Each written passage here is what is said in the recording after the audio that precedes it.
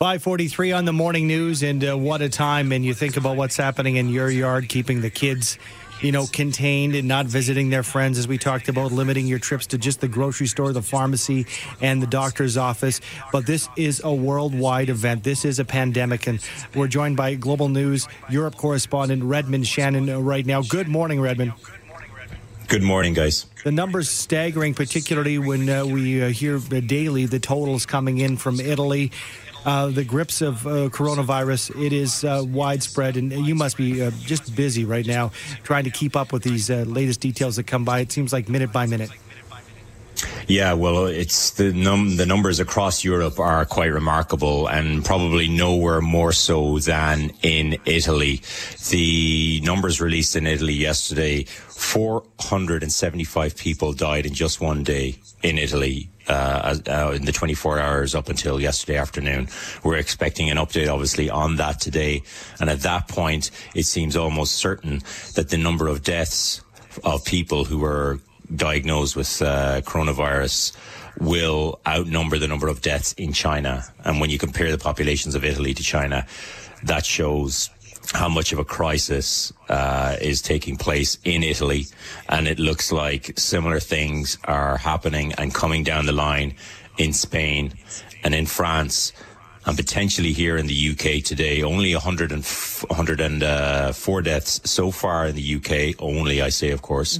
Still a huge number, but it is anticipated that the number of cases and the number of deaths will rise sharply here as well. And Redmond, what's the government saying? Are schools closing, from what I understand? And are they looking to Italy like we are from Canada and saying, this is what can happen if we don't lock things down now? That is, there's two schools of thought, or there had been, and schools had been and are in the UK still open today and will be open until Friday afternoon. But the government announced yesterday that the schools will be closed come Friday afternoon for the foreseeable future. There is no planned date to reopen any schools in the UK after they close tomorrow afternoon. They will just be used, as some of them, as daycares for the children of healthcare workers, police and emergency workers, and people who work in essential services like food delivery. But many people here believe, and some scientists are questioning the decisions of the government here to perhaps delay in making these decisions. And there had been two schools of thought on how the science should be interpreted, how the data should be interpreted. Of course, we won't know what the answers are until after this crisis ends, whenever that may be.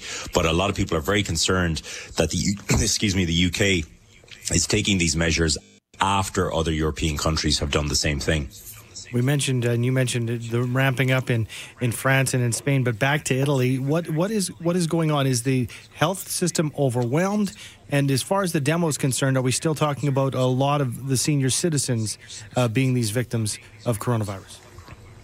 Yeah, that is the case in Italy. Italy has a very elderly population, so a higher proportion of Italians are more susceptible to the virus, and the health system there continues to be overwhelmed. The number of cases is staggeringly high. The armed forces there are being brought in to deal with the dead. To be blunt about it, one city on its own can't handle the number of dead people that it has to handle. It's like nothing else that has happened before, at the very least in peacetime. So the services are being stretched in every direction. Countries can't help each other because they have to help themselves. And Italy is where this really is. Europe is being called the epicenter right now of the virus. And within Europe, it certainly is Italy right now. But other countries are coming up right behind. And a lot of people are very worried about what's coming. Well, we are too in Canada. We'll be watching what's happening overseas in the EU. Thanks for joining us, Redmond. Appreciate your time. Thanks, guys. Bye. Bye-bye. That's Global News Europe correspondent Redmond Shannon. 8:19 on the morning news. Following cancellations, travel restrictions, and self-isolation, the Calgary International Airport is a very different place these days. Joining us this morning is Reid Feist, Manager of External Communications and Media Relations at YYC. Good morning, Reid.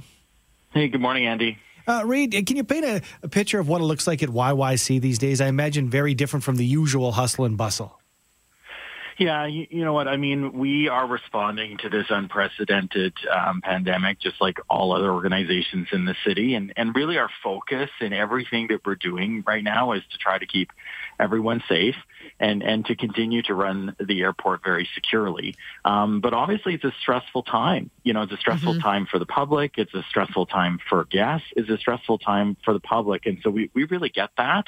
And so, again, it's just all about keeping people safe, Sue. How do you do that? I mean, I imagine there are real strict protocols in place, Reed, to keep everything disinfected, say, for the folks that are still traveling or need to get around. Yeah, so, that's one of the main things that we can do as an airport authority as we operate our facility. So, what we've done is we've doubled the cleaning and maybe in certain cases even more to any of those high-touch points, hard surfaces, the kiosks. When it comes to international guests arriving back into Canada, if you've traveled, you know now you do a lot of the customs process through kiosks and you're touching screens. We're cleaning those screens all of the time as different flights come through. And then in terms of washrooms, that's a priority. And then we have signage everywhere in our airport, whether it's digital signage or hard signage, reminding people about good hygiene, reminding them that they should wash their hands for the 20 seconds, and then hand sanitizers as well throughout the airport. Although we have been challenged by the global demand for hand sanitizing liquids, so we do our best to keep them as full as possible all the time. Reed, it seems like a couple of short months ago we were talking about the banner year that the airport had, and now here we are today. And I'm wondering, and I know it's early on, any idea what the financial impact on the airport will be from something like this? Yeah, well, there is a financial impact. Before I chat about that, I would just say, our priority right now is the public health response to this. So, we're focused on that first. Earlier this week, though, we did put out an estimate that we believe, we'll have probably about 5 million less passengers this year compared to last. And as you mentioned, we had a record year with 18 million guests. And then at the moment, about a 25% hit to our annual budget, which is about $100 million. But, that's preliminary. I think, what we're learning and what everyone's experiencing in this situation is it's dynamic and perhaps, it's increasing as the days go by. So, we'll continue to watch the books. Obviously, that has to be a priority for us. But the first priority is the health and safety, and then we'll worry about those financial impacts afterwards. On that note, Reed, talking earlier this morning, Andy and I were about, still some people are not getting the message about when they come to Canada from wherever they might have been, the isolation protocols. We were wondering, why not run just a 24/7 announcement that just keeps inundating with the message that they've got to go into isolation for 14 days? Is that the case? Is there any sort of information being bombarded towards people? Yeah, from my perspective, and, I was there for a couple hours yesterday at the international arrivals perspective. So what happens when you come back, of course, our partners at CBSA and PHAC, they lead the screening in the customs hall when you come back. But there is signage, there is flyers, and then in that kiosk process that I mentioned earlier, there is actually a point where we understand people acknowledge after reading on the screen that I will isolate for those 14 days. So they get another flyer, I understand, as they leave the customs area when they do that final check with the border officer. And then on top of that, our partners at Alberta Health Services are greeting them as they come out of the customs area and giving them another flyer to reinforce and messaging in person that they self-isolate. Could you imagine maybe whack them over the head as well on the way out the door? Then digital signage on top of that. But, it is, one of our priorities is to make sure that whatever we can do is to make that very clear, right? And also to make it clear that people have a plan for how they're going to get home, right? We're trying to support them, but ultimately, if you have family or friends coming to pick you up, maybe that isn't the right choice. Maybe it's dropping off a spare car in our parkade, leaving the keys, and then doing something like that. The taxis, Ubers, they're doing their best to clean those cars every single time. That's what we've asked them to do. And we hope people are getting the message, and whatever we can do to add on to our efforts, we're certainly open to it. But I think our partners are doing an excellent job to reinforce that self-isolation message. Well, keep up the good work, and thank you for joining us this morning, Reid. Thanks, guys. Reid Feist, Manager of External Communications and Media Relations at YYC. This week, the province announced the immediate cancellation of school from K to 12 and the closure of licensed childcare programs in our province. And that's got everybody pretty much in limbo now during this COVID-19 pandemic. So the kids are out of school for the foreseeable future. What do we do to kind of try and keep them in a bit of a school mode? Joining us is Barb Silva, Communication Director for Support Our Students Alberta. Hi, Barb. Good morning. Thanks so much for joining us. First of all, talk to us about SOS. What's your mandate? What do you do? Yeah, so Support Our Students Alberta is a citizens acting group, and what we aim to do actually is to support a strong, equitable, and accessible public education system for students across the province. So mostly parent-run. Mostly parent-run, yeah. So, of course, you're very much involved with parents. So what would we say parents can do to be, and we can't replace their teachers, but try and help out and teach them while our kids are at home? What do you tell the parents?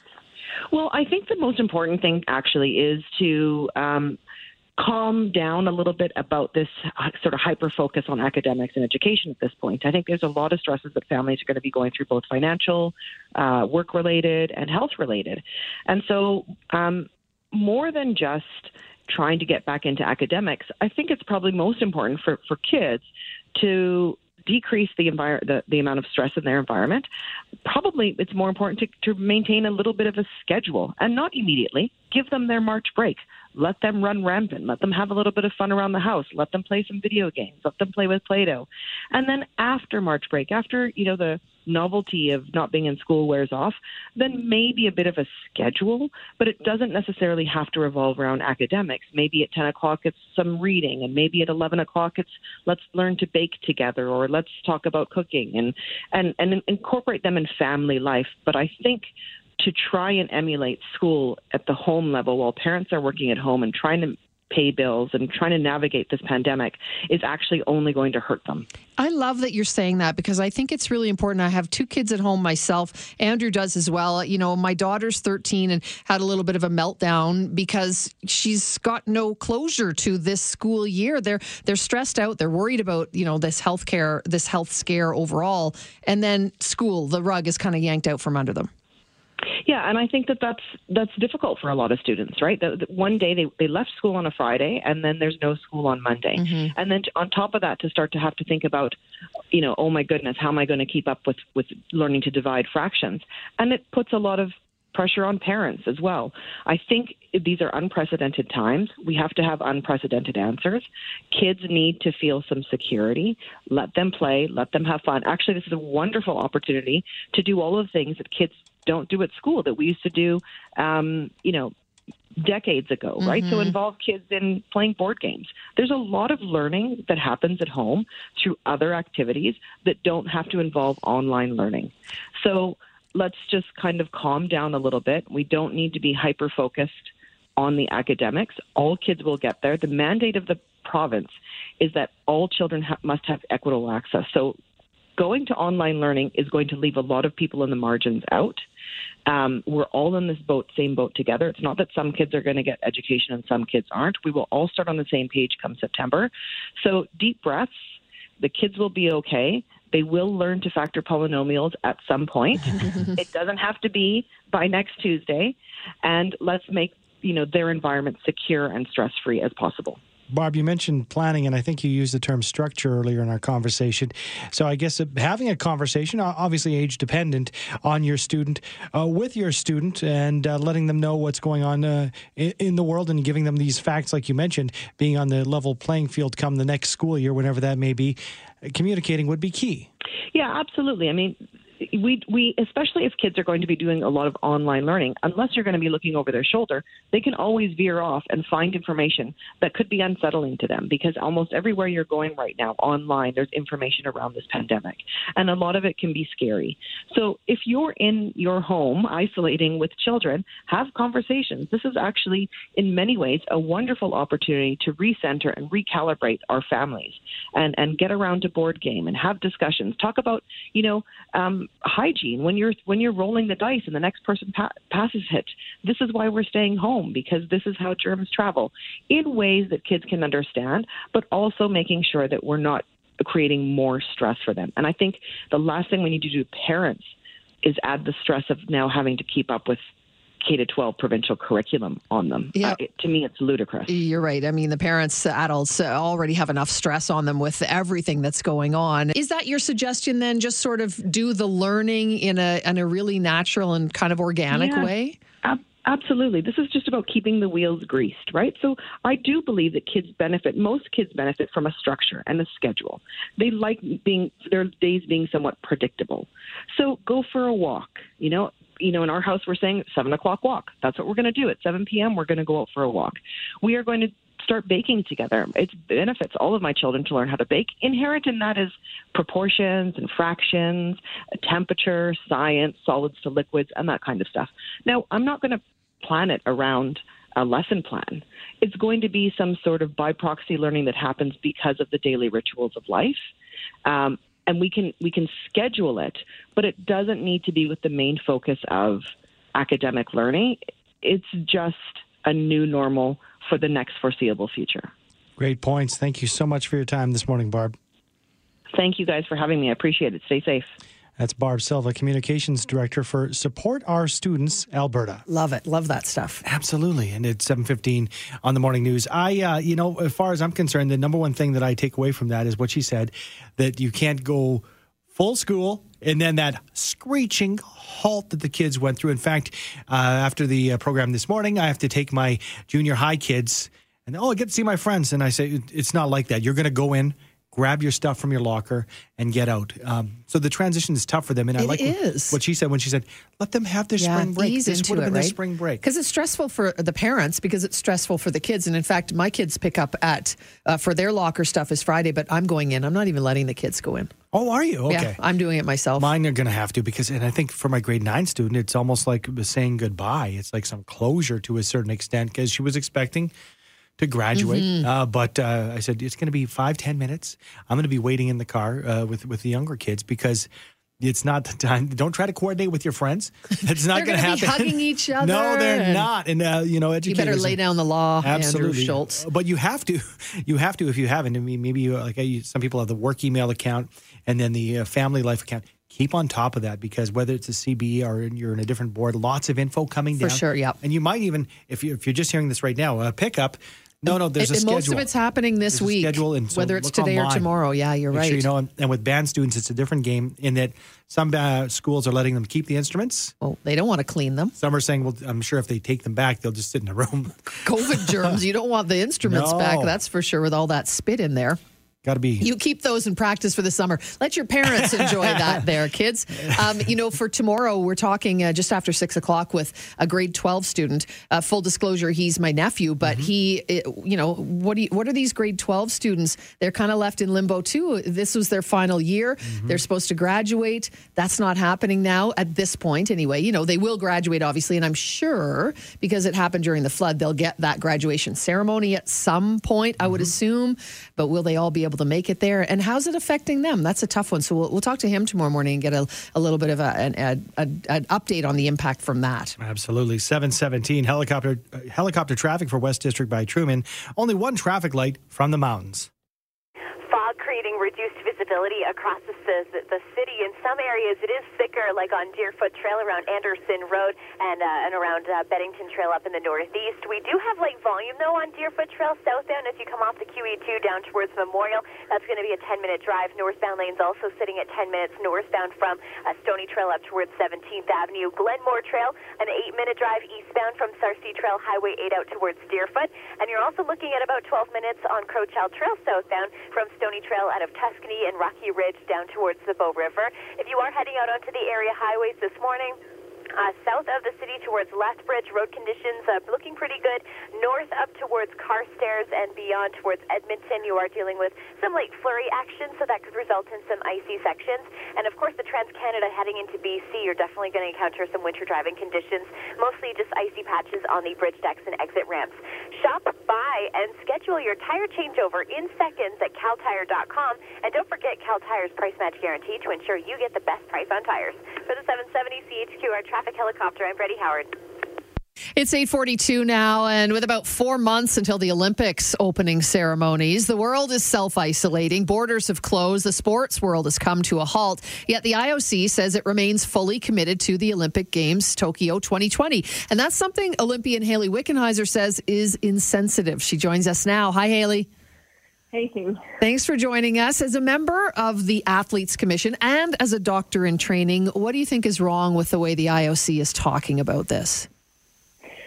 Well, I think it's the tone. I have no doubt that at the end of the day, the IOC has access to the best medical experts, the WHO. They will likely make the right decision. But the way it's being portrayed, we have really a society, all of humanity is concerned, is unsure of if they can pay their bills, if they will have a job. And we're talking about how we're going to isolate in the athletes' village in July. I feel that, athletes have a bigger burden now than just training for the Olympics. They're concerned, about their families. There's many facilities that are closed, pools they can't train, tracks can't access. Athletes in certain countries can't even leave their homes, for example, in Italy.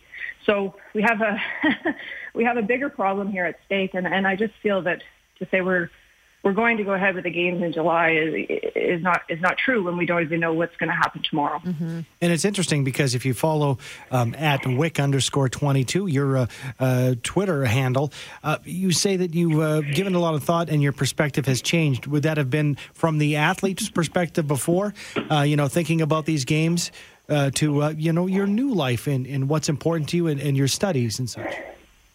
Not so much, Gord. I think just... I've been, I'm not a fully trained doctor. I'm in my last year of medicine. But I have been in emergency rooms for the last 2.5 months across the GTA here in Toronto. Mm-hmm. And I've watched this pandemic sort of escalate. And I've watched the reaction of the doctors that I work with and the nurses that I work with to the point where last week it just didn't seem right to continue to guarantee a sporting event when, people around the world's health, we need to be socially isolated. We need to stay away from each other right now. And if we do all the right things, we have a chance to get out of this sooner than later. Mm-hmm. And I just felt it was really not the right messaging to be sending at this point in time. I don't think there's anything wrong with saying we don't know, we may have to postpone, we're looking at all the options. But again, the tone to me, it doesn't sit right with a lot of athletes around the world. Yeah, tone deaf, really, isn't it? So have you had any blowback from the IOC? Because I suspect it's coming. I have, actually. I received a pretty nasty message last night, and that's generally what happens when you speak up. But as I said, it's a hill I'm willing to die on. I got elected to the IOC Athletes Commission to do the right by the athletes and to do what I felt was right. I think all of Canada, the Canadian Athletes Commission, the Canadian Olympic Committee, we all sort of stand aligned in this with the differing temperaments of how we're expressing it, that we have to be empathetic to what people are going through on a day-to-day basis. And sport will follow. Athletes are resilient. Sport will unite the world. We will have an Olympics at some point. It's just a question of... Oh, we lost you, I think. Are you there? I'm here. Oh, there. Sorry, we lost that little bit there. Finish your thought there. I'm sorry, you cut out for a sec. Yeah, sorry, guys. I just said we will have an Olympics at some point in time, but it has to be the right point in time when it's right for the world, when people feel good again, when people are united by sport, not stressed by other things going on in their lives. Hayley, you can't be alone in this stance. Are you hearing from other similar people in your position across the globe saying the same thing? Yeah. Now I think it always takes one to break the seal. And there was a New York Times article today for British Broadcasting, CNN. There's a lot of athletes now who are expressing their concerns. There's a lot of athletes that are afraid to. There's a lot of National Olympic Committee presidents that are afraid to speak up when they have concerns like this. So I think in times like this, we just have to be brave. I'm not condemning the IOC for what they're doing. I'm just saying, hey, let's shift our tone to acknowledge the unknown and to say to athletes, you may have to train for a long period of time without knowing when you're going to compete. And that's just the way it is. We have to all be comfortable in some ways with being uncomfortable, and that's a hard thing to do. Well, you've never held back before, so we're glad you're not either. I think it's an important discussion to be had, so thanks for joining us. Appreciate it. All right. Thanks, guys. Take care. You too. That's Hayley Wickenheiser.